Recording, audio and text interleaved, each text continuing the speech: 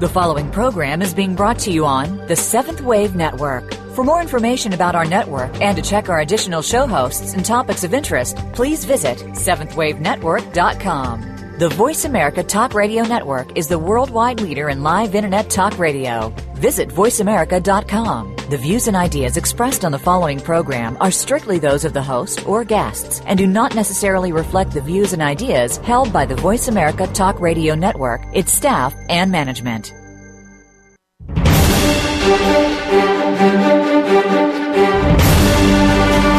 The Summit Lighthouse brings you practical spiritual answers and is the open door to sacred mysteries. These teachings, delivered by Mark and Elizabeth Clare Prophet, are compelling, thought-provoking, and timeless.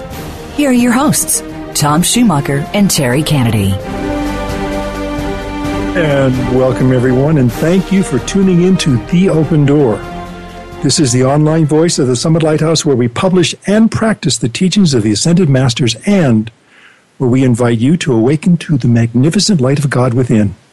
I'm Tom Schumacher. And I'm Terry Kennedy. And today we are joined by Reverend and Dr. Nerily Duffy, who's been with us before. Nice to see you again. Thanks for inviting me. And also someone we hope to hear more from in the future, Rex Davis. And if you don't mind, Rex, would you give us, our audience, a quick summary of some of the hats you wear for our organization? Well, I work here at the Summit Lighthouse as a marketing analyst, but I've also been involved quite a bit with marketing and helping our organization figure out what the best way is to connect with people, kind of answering the fundamental questions of, why are we here, what are we doing, where are we going? And you're something of a data wrangler, too, right? Well, in another lifetime I had an education as a scientist, so unfortunately, even though I wouldn't consider myself to be very good at math, I seem to have ended up, dealing quite a bit with databases and spreadsheets, but it's good fun because the insights we learn are very pertinent to our organization. And sometimes we're forced into ideal situations. Yes. Well, anyway, today's topic is the family, and I think it's maybe not overstating it to say that the family is both the backbone of our society and an accurate barometer of the health of our social fabric. Is that overstating the case, or is that fairly accurate? Well, I would say it's accurate. I mean, you look around at what's happening to the families, and not only in this nation but around the world, and things are beginning to deteriorate. So, what's going on? Yeah, what is going on? Yeah. We've talked a lot in the past about what kind of opposition we face when we're light bearers on the path, and we know that there are forces of darkness. We know that there are evil people out there, and we can see some of that evil reflected in media, perhaps in some levels of education, cultural changes that have occurred. We even see it in some cases, Rex, in science, where things are happening. And in fact, let me say this right now before we go any further. During the course of today's show, we're going to be playing 2 excerpts from a very powerful lecture series on the Golden Age family. And one of the points that will be made quite clearly there is there perhaps a rebirth of the science that was the responsible causative effect of the sinking of Atlantis and the destruction of Lemuria. So we'll be going there at some point in this program. But I want to go back to this point about where we are in our culture right now reflects to a large degree our willingness to compromise. A lot of people have said this before, but that our morals and the issues of morality and social values and family values erode a little bit at a time. And if we accept the erosion, we don't challenge it, it'll continue. So it eats away at the fabric of our society from within. Well, I think, they say that one of the litmus tests of how a society and a civilization is doing is how they treat their children. And I think if you just look at the news and see what's happening to children all around, kind of unthinkable things, and it shows how important the family is, and as you're saying, Tom, eroding away at the fabric of society. I think we've got some serious things to talk about. Well, we do, and I would amplify this one point about the forces of darkness, is they plan for the long term. We have to recognize the fact that they may not have what they would consider victories all at once, but they look far ahead and they plant a seed, or they remove a seed. Well, where we are now is really the result of some pretty long-range planning that's been going on for decades. In fact, probably way before that. So we're looking at the condition of the family. it's not healthy right now. But is it necessarily on life support? Well, I think, we have to recognize first principles. Beyond the individual, the family is the most fundamental unit of society. And the parents to the child are basically like the father, mother, God. They are the number one most important teachers of the child. Mm-hmm. And, I think ultimately we can see in our society that there are a lot of negative things happening, and we can attribute it to, the culture, the music, the media, whatever. But ultimately it comes down to the responsibility that the parents are taking for the education of the children. And I think that's one thing that the parents have to realize, is that they are, number one, the most important teachers of their children. And this is a complex topic, but if we recognize that, yes, the family is the fundamental unit of society, the smallest fundamental unit beyond the individual, it makes sense that really healthy societies place a lot of emphasis on having very good support for families to do whatever they need to do. Well, and we see it over and over again where the parental responsibilities are deferred to others, to role models, to teachers. The educational system becomes, in a sense, almost daycare. Right. And it's really unfortunate that that's what they are being taught is not being challenged. The parents, by and large, not all of them necessarily, but a good percentage, tend to accept the authority of the teacher and don't question it. And that's one of the most important things with, education is not just something that happens in school. It's a lifelong process. That's what makes us as human beings so unique, is that we have this ability to culturally learn to do new things and remember it. And this is something that's lifelong, and because the parents should be the number one most important teachers of the children, it makes a lot of sense that, we should not be abrogating our responsibilities to teachers, whether it's a public school, private school, whatever. Yeah, you mentioned before that the family unit, it's the father is the lawgiver. This is almost archetypal, but the family is made up of these components where the mother, the nurturing component, the omega energy, the soft landing, if you will, not that she's not necessarily disciplinarian too, but you have this component, this unit, and without one of the members, it's dysfunctional. Without a father or without a mother, it can be much harder for the child to get the values and the foundation that child needs. Correct? Yeah. And when I was a youngster, the phrase, this was a while ago. Civil War? Yeah. The phrase, "you wait till your father gets home," really meant something. Yes. Because that was the alpha. I'm going to be judged by the alpha then. Yeah, boy, the lawgiver. Well, on the topic of laws, one of the things that we have in our society, I would say globally today, is this idea of moral relativism. And there are some thinkers that, I forget who, but one person coined kind of a phrase. He said, moral relativism is a slippery slope, the terminal moraine, which means the bottom of which is anarchy, chaos, and despotism. But it makes a lot of sense. I mean, in Western civilization, we have the idea of laws that are mala in se and malum prohibitum. Malum prohibitum means things that they're like rules that society creates to kind of ease the friction between things. Like I saw in the news a guy, I guess in New Jersey or something, got a 30-day jail sentence for picking up trash in a gated neighborhood before 7 a.m.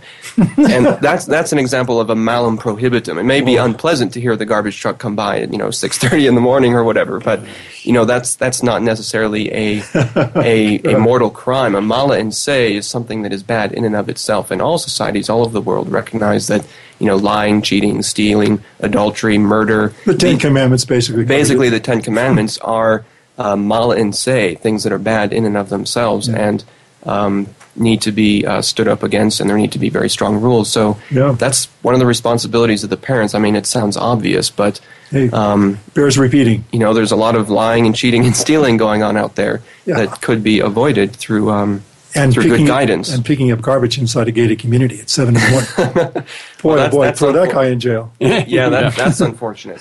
But the hope really is with the individual, isn't it? Absolutely. With the individual family unit. I mean, if you make... I'm just thinking, you have a family, you have 4 children, you do the right thing by them, you do the best that you possibly can. Those 4 people are going to go out, have children of their own, and influence. And it's like, if this happens all over the world in little ways, it can be huge. Well, and we know that there are certain curricula out there that, like the Montessori, the whole method basically teaches a way of approaching values in a very holistic manner. But also there was a huge movement that unfortunately is getting a lot of pushback right now, which is the homeschooling. And a lot of people have taken it upon themselves because they don't trust the educational system to do the schooling of their children at home. And these children are very healthy. They're very well-rounded. They are very successful in life. And the educational system is saying, oh, we're sorry, but you can't do that because you're missing certain things that they have to be taught. You know, you wonder what they're referring to because they can't get inside your home necessarily to know even what you're teaching. And some of these Montessori-trained children go on to become the people that invent Apple computer and one thing and another. I mean, the Montessori training is amazing. Well, the really interesting thing about the Montessori method is it encourages a communion with the inner teacher that we call the Holy Christ Self. Mm-hmm. So if parents everywhere could just let their children know from an early age that each child, and the parents too, can listen to the voice of the inner Christ and commune with that Christ daily, that Christ presence coming in is going to make a huge difference in their neighborhood, in their nation, and in their family. I'm very glad you went there because that's really the crux of the show today. That's really where we want to go with this, is that we recognize, as Rex said, that some of these evils that are out there are fairly obvious. They can be stated, but we know them if we're awake. But the synergy of the physical with the spiritual, all the various components of life, not just the mental, if they're all put together and done in a certain way, that the child grows up with an awareness of themselves as a holder of this divinity. We say it at the beginning of the show, awaken to your inner divinity. Right.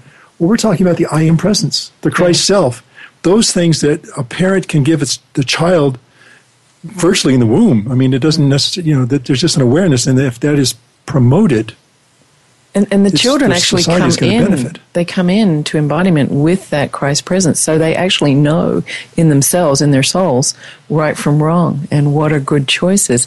And all we have to do is support that and encourage that, and support families in doing that, so that they can develop their inner Christ presence, and that's what's going to bring in a golden age. And as we say, 1 plus God is a majority. Oh, that's true. It doesn't take the whole nation to turn in this direction, but just a few stalwart souls. Yeah. At least to start the momentum. And the thought occurs to me that if your child is being raised by somebody other than the parent, well, then maybe the soul should have embodied there. The soul came in where it came in for a purpose. It wants to be educated by its mother and father. Well, and that raises another issue, that we're put in the best position that we can by our karma. Right. So maybe that is a karmic situation that they face, being without the natural parent. Well, being thrust into a situation where, karmically speaking, they have to balance that particular aspect, because perhaps that's returning the tables on where they were in previous embodiment, possibly. I think one of the things we've identified that is very important in this whole dynamic we're speaking about, the role of the parents as teacher, and how important it is for them to be reinforcing these kind of the soul knowing that the soul comes into embodiment with, is that the parents, biologically, we are all capable of raising children. But when it comes to raising children in society and making them a successful part of society, it takes more. Yep. And there is, it's very important, I feel, for parents to really study themselves and study their own psychology to prepare for raising children. Because if you want the children, ideally the goal of the teacher is to have the student become greater than the teacher is. Yep. And the teacher takes joy in seeing the full blossoming of their idea in their student to the point where it even outshines them. And I think that's really the goal of parenting. You want your child to grow up to be better than you. Yeah. And that takes there is psychological study and analysis and therapy that probably most people need to undergo, including myself. I've been engaged in that process as well. Me too. Well, on that note, we need to take a break right now. But when we come back, we're going to play the first of 2 lecture excerpts on the nature and importance of the family. And this was a lecture delivered by Elizabeth Clare Prophet. So please stay with us. We'll be back in a moment.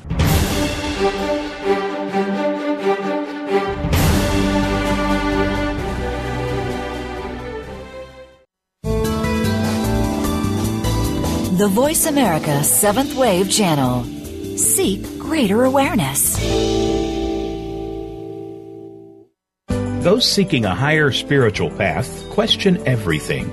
It is the nature of a spiritual seeker. They look deeply at all world religions and know that there are nuggets of truth within them all.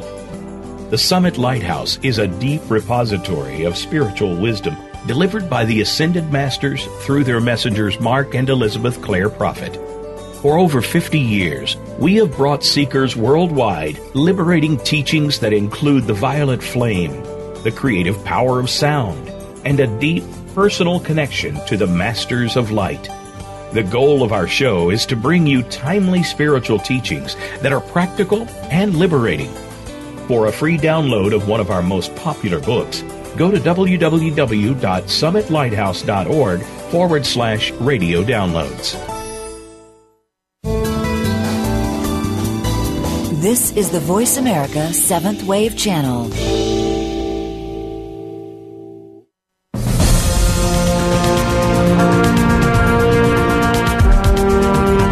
You are listening to The Open Door, brought to you by the Summit Lighthouse. Please send your comments or questions to webradio@tsl.org. Now, back to our show. And we are back, and thank you very much for staying with us. Now, how important is the family to our future as a race? And another question, is science on the verge of rediscovering technologies that ages ago caused the downfall of Atlantis and Lemuria? Let's listen. I would like to read to you something of the fractured family taken from the book Future Shock by Alvin Toffler, which gives us an idea of what is happening to the family in our society and what will happen to it if trends, habit patterns, mores continue as they have been going for the last 20 to 40 years. The family has been called the giant shock absorber of society, to which the members of the family return from being in the world, from dealing with the energies of the world. This indeed is a true function, one of the functions of the family, to create a hallowed circle of life, of love at its heart, love between two people, man and woman, which forms a circle of fire that widens as selflessness also widens, to include first the offspring, and then the community, and then the whole world in that unit of love. That unit of love is the shock absorber for all who abide in the family. It is a unit of balance where the currents of alpha and omega can be anchored for self-mastery. As man and woman gain experience, make their vows together, and pledge themselves to the overcoming victory of one another. According to Ferdinand Lundberg, author of The Coming World Transformation, the family is dead except for the first year or two of child raising. I wouldn't call those who proclaim this view pessimists. I think they're looking at facts. I think they're looking at the trends today. And I think a good part of our society has just about accepted the fact that the family is on its way out. There are optimists. I think we may include ourselves as optimists, but more than that, practical idealists. There is no doubt in my mind that a trend, even if it is a planetary trend, can be reversed if one person makes up his mind that that trend will be reversed. The power of the individual is unequaled when that power is the power of the Christ. As Jesus proved it, as Mary proved it, as many of the saints have proven it. And so, although I read to you of the doomsday concept, I read it to you by way of knowing what we are coming to grips with and knowing what we must have to handle as we determine to make an about-face of these trends and to stand, face, and conquer. The most obviously upsetting force likely to strike the family in the decades immediately ahead will be the impact of the new birth technology. The ability to preset the sex of one's baby, or even to program its IQ, looks, and personality traits must now be regarded as a real possibility. Embryo implants, babies grown in vitro, the ability to swallow a pill and guarantee oneself twins or triplets, or even more, the ability to walk in a babytorium and actually purchase embryos. All this reaches so far beyond any previous human experience that one needs to look at the future through the eyes of the poet or painter rather than those of the sociologist or conventional philosopher. It is regarded as somehow unscholarly, even frivolous, to discuss these matters, yet advances in science and technology or in reproductive biology alone could within a short time smash all orthodox ideas about the family and its responsibilities.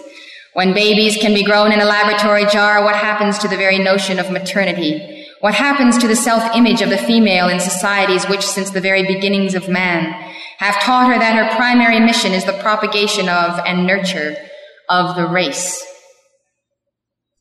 Now we know, as we examine the records of Lemuria and Atlantis, that all that scientists are discovering today in terms of creating life in the test tube has been done before, has been done well. That experimentation before the flood of Noah, before the sinking of Atlantis, had to do with just what is going on today, even to the point of the experimentation of the breeding of human life and animal life. And you remember the legend of the centaur, you remember the legend of the half-man, half-horse, or half-goat and half-man figures. These are not legends, these are experiments in the laboratories of the scientists of Atlantis. And so we know that scientists will continue, that they will discover more and more how to do everything in a test tube.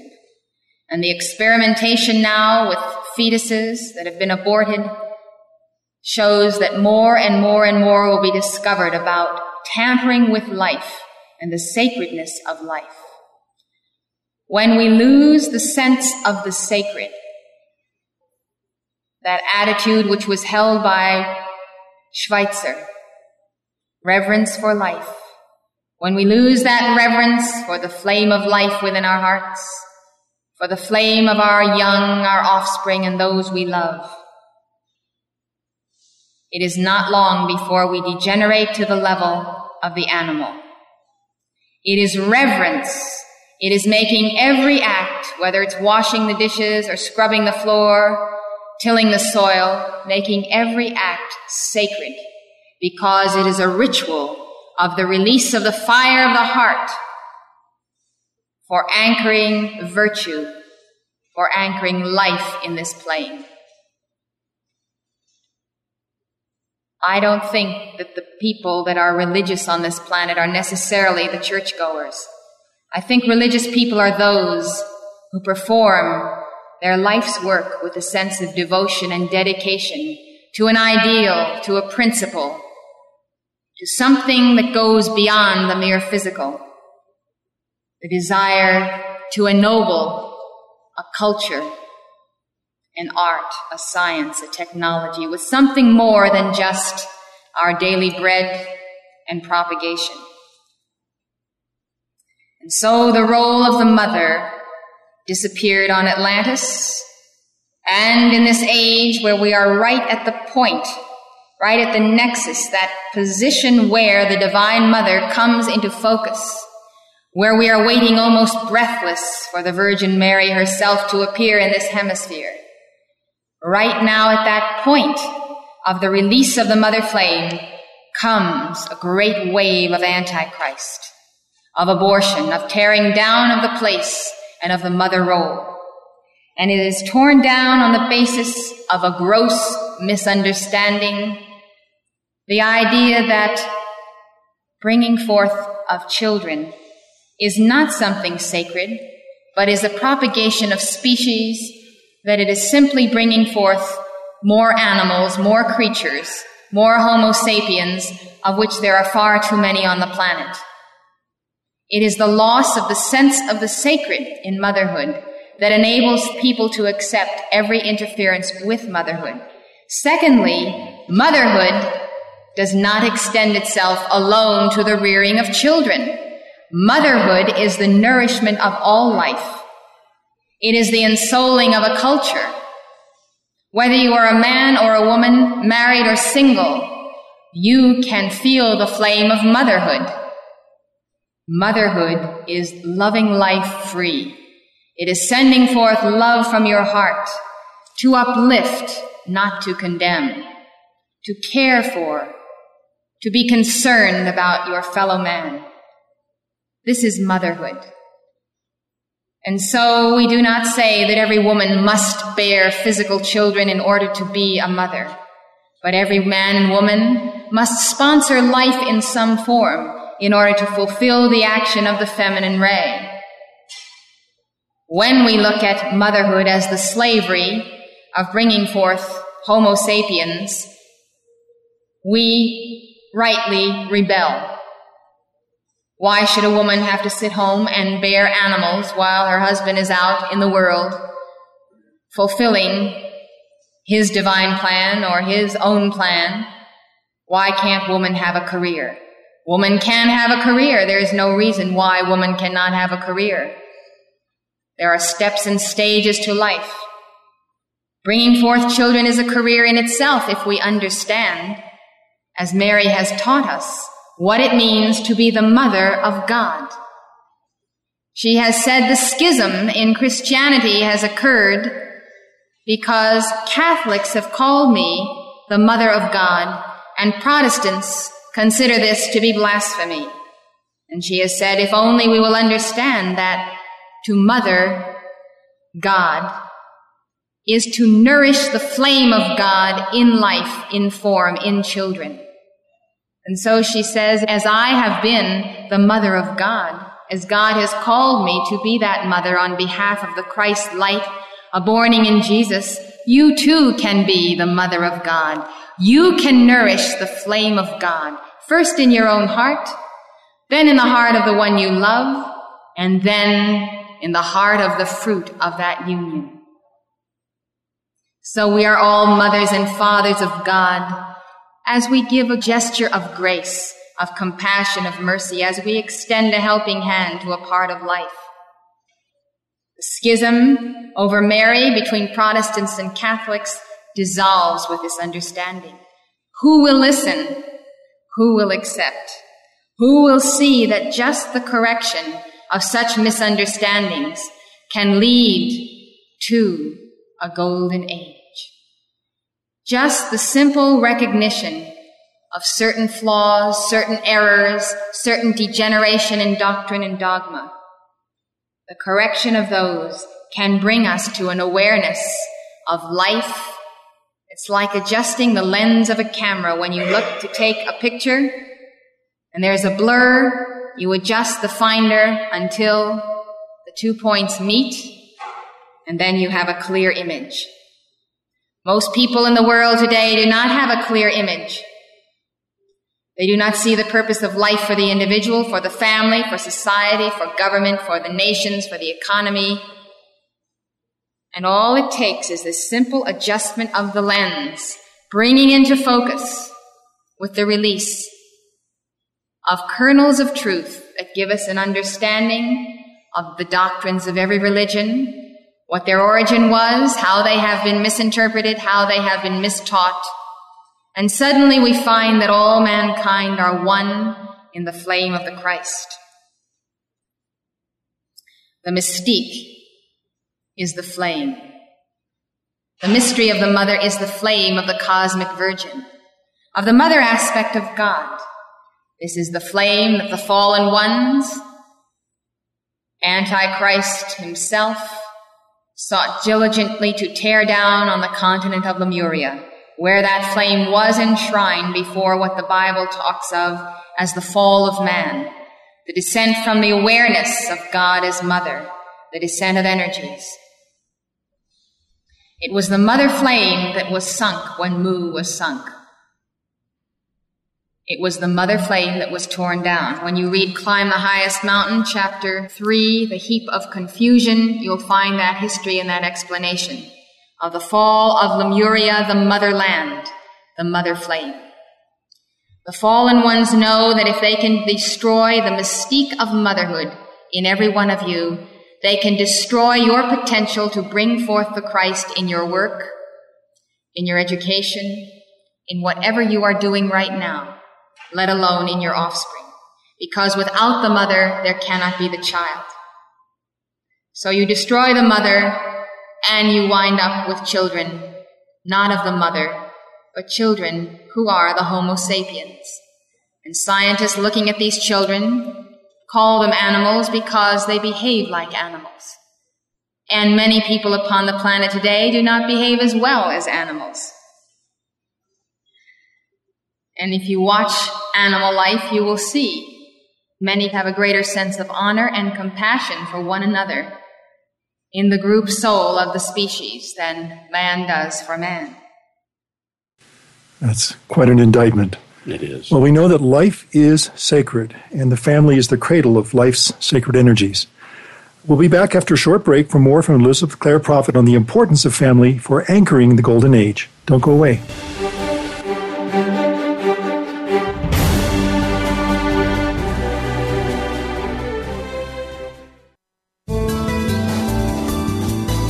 Invite meaning and inspiration to your life. This is the Voice America 7th Wave Channel.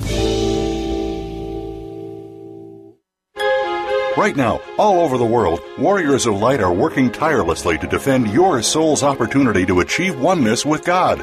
These spiritual warriors are keepers of the flame, and though few, the power they wield is greater than all of the weapons made by man. Founded by Saint Germain in 1961, Keepers of the Flame is a non-denominational fraternity in the tradition of ancient spiritual orders. When you join, you'll receive a series of lessons that will introduce you to a vast and dynamic spiritual world. See for yourself. Access Lesson 1 right now, completely free, no login required. Simply go to tsl.org/keepers, and in seconds you could be exploring a whole new world of practical Ascended Master teachings. Lessons are printed or available online for anytime, anywhere access, and anyone can join. Discover your real self and explore your full spiritual potential. Become a keeper of the flame today and awaken to the light within. Please visit tsl.org/keepers and prepare to accelerate. This is the 7th Wave Channel on the Voice America Network.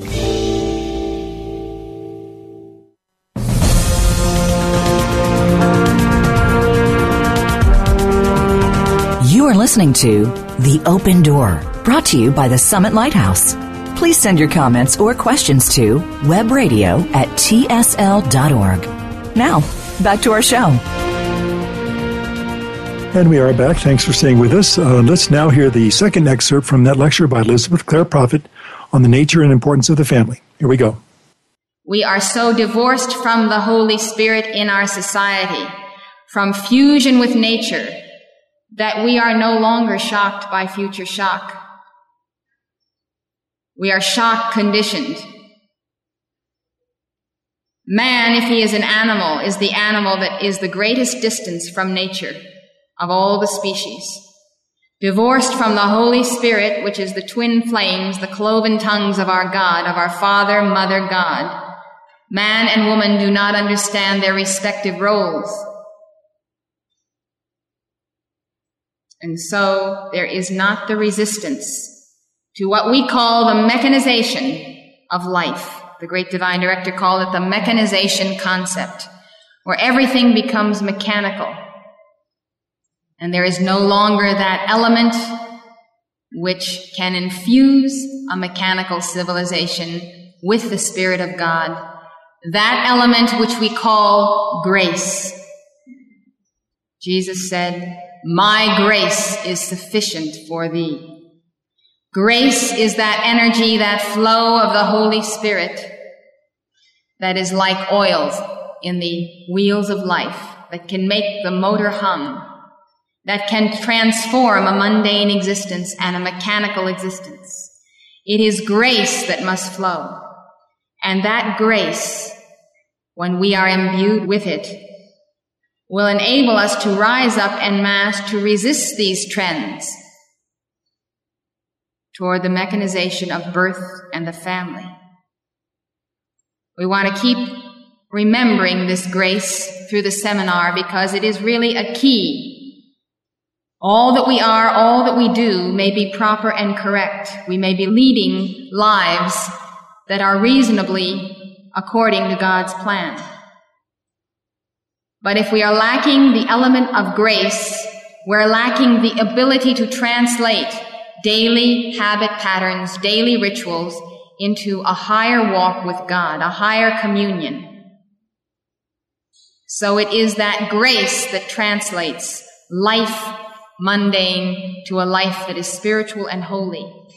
The actions may be the same, the daily work may be the same, all may be the same, but it is a spirit that infuses the ritual and fulfills the prophecy, behold, I make all things new.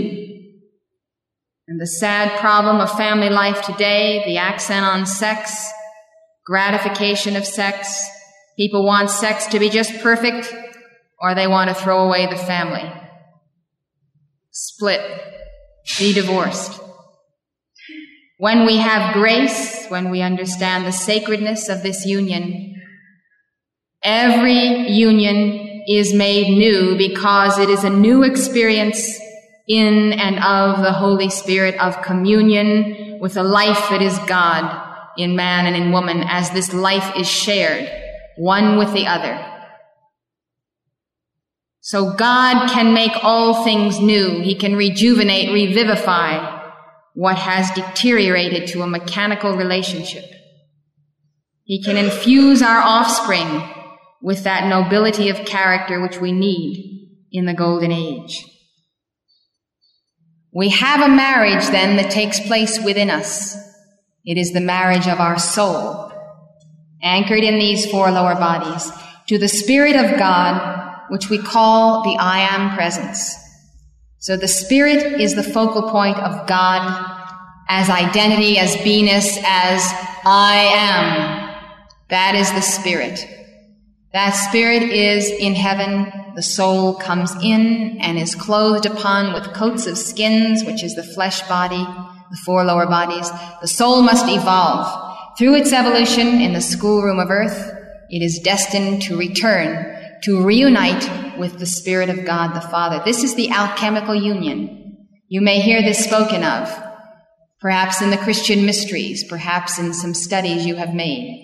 But that is the true alchemical union. It is the alchemistry, the alchemy of God, whereby that which became two for evolution, a portion of us went forth into this plane, a portion remained in heaven, will reunite to become one. Our goal, says Linello, who is our beloved Mark ascended, is then to overthrow the stream of darkness of the dark cycle of Gemini, to reverse the tide of the splitting asunder of the being of mankind, of the tearing apart of this nation, of the splitting of the very earth in two by dividing mankind into separate camps. We are in the cycle of Gemini, and we see it as the cycle of twin flames, of Father, Mother, God, of Alpha and Omega. We see as Antichrist is the perversion of the Christ, so the perversion of Gemini is the splitting apart of man and woman, the splitting apart of society, the splitting of friendships, the splitting of the family. So when we feel the release of energies from the central sun that comes forth through this hierarchy, we must be aware of what will seek to tear down this union of Alpha and Omega in ourselves, the union of the soul with the Spirit, and then the union of our relationships with others. Marriage is a human institution, but it is an institution that is sponsored by hierarchy. Because people have lost the thread of hierarchy of the heavenly hosts, they have lost the understanding of marriage. And so they question, how can going before another mortal who happens to be a priest or a minister or a justice of the peace, how can this sanctify a union that is already sanctified by love? Therefore, why marriage? There's no point to marriage, because how can man do anything more than what two can do together. And so in this light and in this argument, there is no need for marriage until and unless we understand the spiritual origins of marriage, which has to do with the union of twin flames. Twin flames are simply flames of the masculine and feminine aspects that come forth to make up the divine whole. Everyone sitting here is a half of a whole, and your desire for union is your desire for the return to wholeness.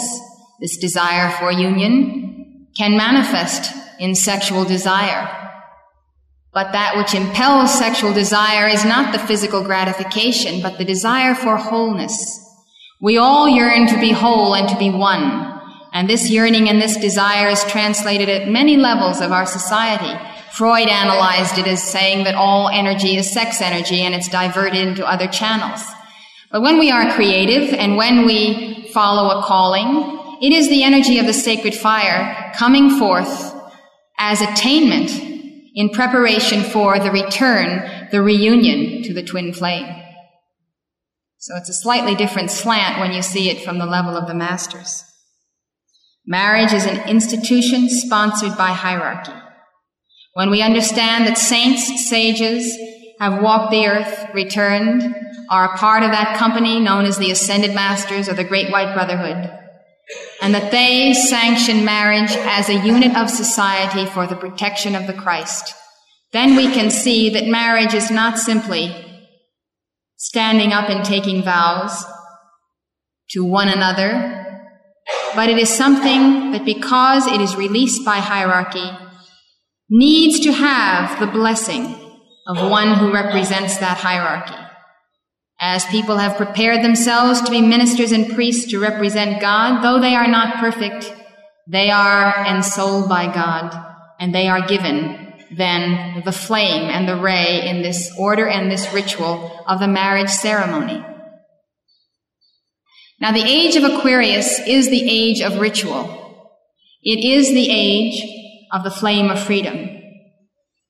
Just before the coming in, it's like before a big wave comes in and the receding of the water. There is a resistance to that which is coming, a pulling back. If you've ever stood in the sand, you feel yourself first being drawn toward the wave and then being pushed the other way. Well, that's what happens when a new dispensation comes forth. When Jesus came, he was resisted violently by the religionists of his time. So we resist the flame of freedom, or we pervert it. The world is filled with tyranny, and we feel that because ritual has failed for 2,000 years, it has become dead, without meaning, we should throw out all ritual, because ritual is therefore not good. But it is man that has destroyed ritual, not God. And ritual is a right you all, the righting of energies, the establishing of a force field. Ritual is for a purpose of anchoring energies, just like you take blueprints to plan a house before you build it. A ritual, whether it's in the church or the home or between man and woman, is a setting of a pattern for the future release of greater energies. It has its very important place in our lives. What would we do without the ritual of getting up and brushing our teeth and doing certain daily things that we do? If every new day was a completely new organization, we would be beside ourselves. We would have nothing to depend upon. If sometimes the buses worked and sometimes they didn't. Sometimes we went to work at 11 and sometimes 6 a.m. We have all kinds of rituals in society that we need. When they are infused with that grace, which we're talking about, they have a buoyancy and a joy. So marriage is a ritual. The purpose of the family in our day and age is for man and woman to serve together as one, heart, head, and hand in the service of the Christ, to provide this fiery circle against the shocks of the world, to provide the cradle for incoming souls or incoming ideas for creative genius. When we talk about reincarnation and karma and the family, We realize that there are marriages that must take place because of karma. The only way individuals can work out an intense hatred that they have had for one another in past incarnations is through a great, ennobling love. Hatred attracts, and so does love attract. And sometimes an instantaneous attraction for someone will be love, but it may also be hatred, and that hatred may turn into love, presenting a dichotomy of circumstances in a situation between man and woman. When there are these violent reactions of emotions, you know you are experiencing records of the past, energies that are now to the fore. You realize you are an embodiment to balance these energies. That which frees is love. If you want to be free from someone that you hate, you must love. And so there is the marriage of karma, the marriage of twin flames, the marriage of soulmates, the marriage of brother-sister. That is brother-sister relationships in the spiritual sense. Kindred souls who have worked together in the past come forth. They are married. It's a different type of marriage. It's a successful marriage, but it may have more of the aspect of brother-sister than man-woman. Or at times, it may experience the whole gamut. Sometimes father-mother, sometimes child. In any case, not only are man and woman brought together through karma, through cause and effect of relationships in the past, but the children which they bear are souls with whom they also have a karma, a tie of the past. When you take life, you must give life. If you have slain people on the battlefields of life, or if you have murdered deliberately in the past, and not too many of us are exceptions to those experiences because we have lived through just about every condition that the race has fallen heir to over thousands of years of injustice. If you have taken life, you must give life. Giving life means to bring forth children who are the souls of the very ones that you have struck down. When we bring forth this type of child, we find that every child in the family is extremely different. Highly different origins, and sometimes the children and the parents wonder what they have in common at all. There's strife between the father and the sons, or the mother and the daughters, and the family is not a cohesive unit because they have not recognized that the family is the crucible for the balancing of karma, and that the answer to the sanding off of the rough places is, my grace is sufficient for thee, the grace of the Holy Spirit. Well, indeed, family is the crucible for the balancing of karma. On that note, let's take a quick break. We'll be back in just a few moments, so please stay with us.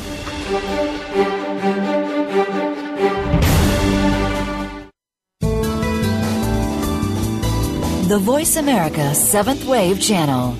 Be extraordinary. Be the change. Those seeking a higher spiritual path question everything. It is the nature of a spiritual seeker. They look deeply at all world religions and know that there are nuggets of truth within them all. The Summit Lighthouse is a deep repository of spiritual wisdom delivered by the Ascended Masters through their messengers Mark and Elizabeth Clare Prophet. For over 50 years, we have brought seekers worldwide liberating teachings that include the violet flame, the creative power of sound, and a deep personal connection to the Masters of Light. The goal of our show is to bring you timely spiritual teachings that are practical and liberating. For a free download of one of our most popular books, go to www.summitlighthouse.org/radio downloads. The 7th Wave Channel on the Voice America Network.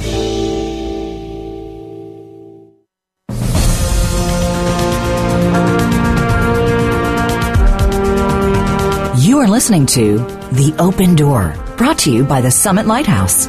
Please send your comments or questions to webradio@tsl.org. Now, back to our show.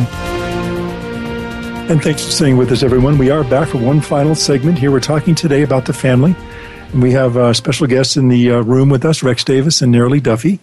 And we've been sort of engaged in some lively conversation, and we certainly had a lot to listen to and to absorb in those two excerpts from the lecture on the family designs for the Golden Age. So we've got a lot here to talk about. I'd like to maybe start with one point that was made before we actually went to the excerpts, and it was certainly amplified during what we heard. Family is the unit of society whose purpose is for the protection of the Christ. Isn't that a great concept? Well, it is. And it's also important to know that it's a place to which the soul can retreat. Go out into the world, and you can always come home to the family unit. The haven. It's the haven. It's a grounding place. It's really sweet to hear that. And you wonder how many families actually provide the haven. I know. And a thought I had earlier in the show was I began to see the breakdown of the family unit when TV trays came into being. Because we no longer had dinner at the table and conversing. It was like a central place where we could all exchange our thoughts and, the occasions of what happened during the day and one thing and another. But then it was a breaking down and too much getting away from that, watching TV in front of the TV tray and the whole thing. There was an author, I don't remember his name, who wants to find God as having a freezer full of TV dinners. Wow, what a thought. I know. but isn't that, bringing back the family dinner? I mean, there's a movement for that where I remember you would sit around. We had a round table, which was very inclusive, and we would always have a meal together as a family. There was 4 kids, mom and dad, 2 boys, 2 girls, and each one would go around and talk about their day. It's wonderful. And we would each give one another support and feedback. And, how many families even do that once a week? They're so busy. It's good for us to be looking at just one simple little switch. There's a woman on, I think it was YouTube, who has gained quite a following, and she and her family now have an unplugged day every day. I don't know if it's Saturday, what it is, but no cell phones, no TV, no nothing. It's family time, focus time, being present with each other, and they talk about it like they look forward to that day. Yeah. And one of the children said, well, why don't we do it more often? We don't have to look forward to it. Let's do it again. Let's do it now. Yeah. That's right. It's kind of interesting that, what's old is new again. Often what I'm seeing now in a lot of, I don't know what you call them, hipster circles or people who are kind of on the cutting edge of culture, is that now the next level of, cultural experimentation is unplugging. It is, sitting down at a table with your friends over a meal that you all cooked communally together and having, really engaging, meaningful conversation with each other. And, certainly in the 60s, the 70s, the 80s, the explosion of television really did wreak quite a bit of havoc on the family life. It's very, well, this is a topic for another time, but television is one of the media that has had a lot of thought put into it by a lot of psychologists and propagandists, and it is a very effective tool for completely bypassing the rational parts of the brain, the frontal lobes, and appealing directly to emotion. And, there have been lots of studies that have shown that children that watch, X number of hours of television per day are not as, for lack of a better word, intelligent, engaged in their learning process, and it's correlated with obesity and lots of other things. Yeah. So television can be powerful. I mean, I love YouTube. I love watching documentaries. I love learning. But there is a lot of garbage out there, and it's much better to just have meaningful conversations with people and read good books. And if you have to watch television, watch meaningful stuff that allows you to learn something. Yeah. I totally agree. Yeah. So what can we do? What can the average person do to support and help the families that are out there that are struggling, that are really going through stuff? We thank you for asking that question. You weren't paid to lead into this, but it's perfect. tsl.org/family.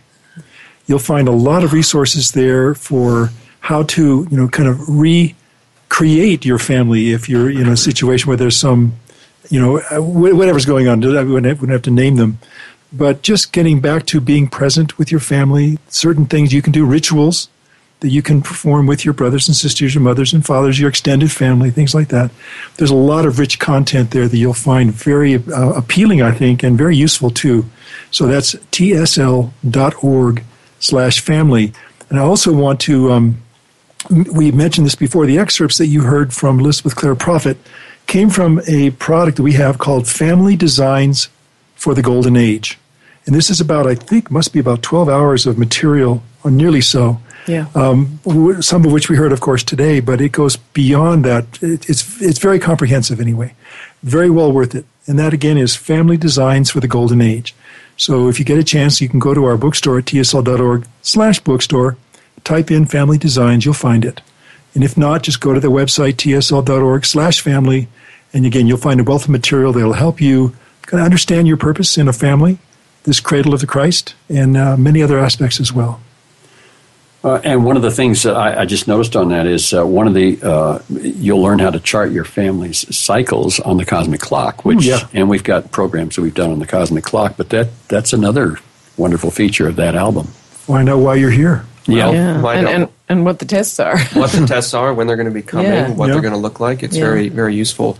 One of the things in the lecture that Mother gave that we listened to in the earlier segment, she talked about how the fallen ones, their strategy is to basically remove the flame of life, the sacredness of life from the individual and of the mother. And, Native American spiritual philosophy, there is this concept called the spirit, the great spirit, the spirit that moves in all things. And in Buddhism and almost any religion, there is this knowledge that life is sacred, and there is a force, there is an energy that's present in the universe that's found in all things, and it needs to be honored. And we know that the strategy of the fallen ones is to remove that sacredness from practically everything, to divide people up, make them function as individuals, remove any semblance of family or community, kind of the divide and conquer tactic. Yep. So anything we can do to bring people together, whether it's in communities, it's in families, is very important. And I guess the thing I would leave with is the number one thing that people can do if they want to create some type of change in their life and their family is examine yourself. Look at your psychology, understand what you can change in yourself personally first. Indeed. And, Mrs. Prophet made the point in the first excerpt that one person with that intention can change the world. Yeah. So maybe that's where we need to leave it, is that we're more powerful than we realize. Yeah, it's been a good show, Tom. Well, thank you. And I wish we had more time with you guys. Maybe you'll be back. Sure. So I want to say thank you to Nerily Duffy and to Rex Davis for being with us today. Thank you very much. Terry, of course, thanks for being with us always. Oh, you're welcome. And you folks out there, stay with us with just go to web radio at tsl.org. Give them that again. Web radio at tsl.org. Thank you, Terry. And as we like to say, though the upward path may be difficult, the rewards are out of this world. Thanks, everyone. We'll see you again.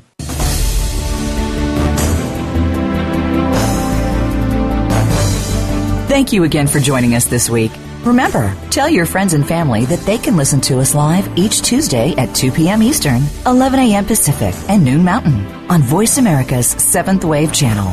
For more information about The Open Door and the Summit Lighthouse, please visit our website, www.tsl.org. We'll see you again next week.